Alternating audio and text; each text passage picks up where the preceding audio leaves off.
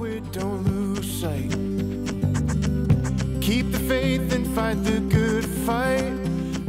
The third benefit I want to look at from Psalm 103 is the benefit of a crown. David writes, "Praise the Lord, my soul, forget not all his benefits, who crowns you with love and compassion." Verse 4. A crown is a visible sign of glory, isn't it? If you were to be crowned, I wonder what crown you would like to wear. A crown of success or wealth or fame, perhaps. But the crown that God promises here is none of these things. It's not a crown that draws any attention to you, which is what a crown normally does. This is a crown that draws attention to the giver.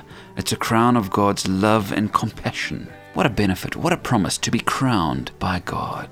And I believe this crown has two implications. First, it reminds us of God's love and compassion for us. We are crowned with his love. God has bestowed his love on us and his compassion onto us.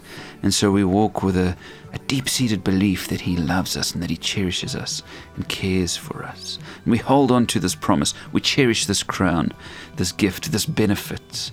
And I do hope today that you wear this crown as you do your life. But the second implication is that this crown empowers you to dish out love and compassion to others. This crown is not just for our benefit, but for the benefit of the people we come into contact with. God has bestowed us with love and compassion so that we can show love and compassion to others. It's as if God is saying, I will help you to not just say you're a God person, but to show it in your actions. What good is a crown of love and compassion if we walk around and treat people with hatred and judgment? And so accept the crown that God offers you today. Accept this benefit, not just for your own self, but for the benefit of others too. Because we know, as John wrote in 1 John 4 verse 19, that we love because he first loved us.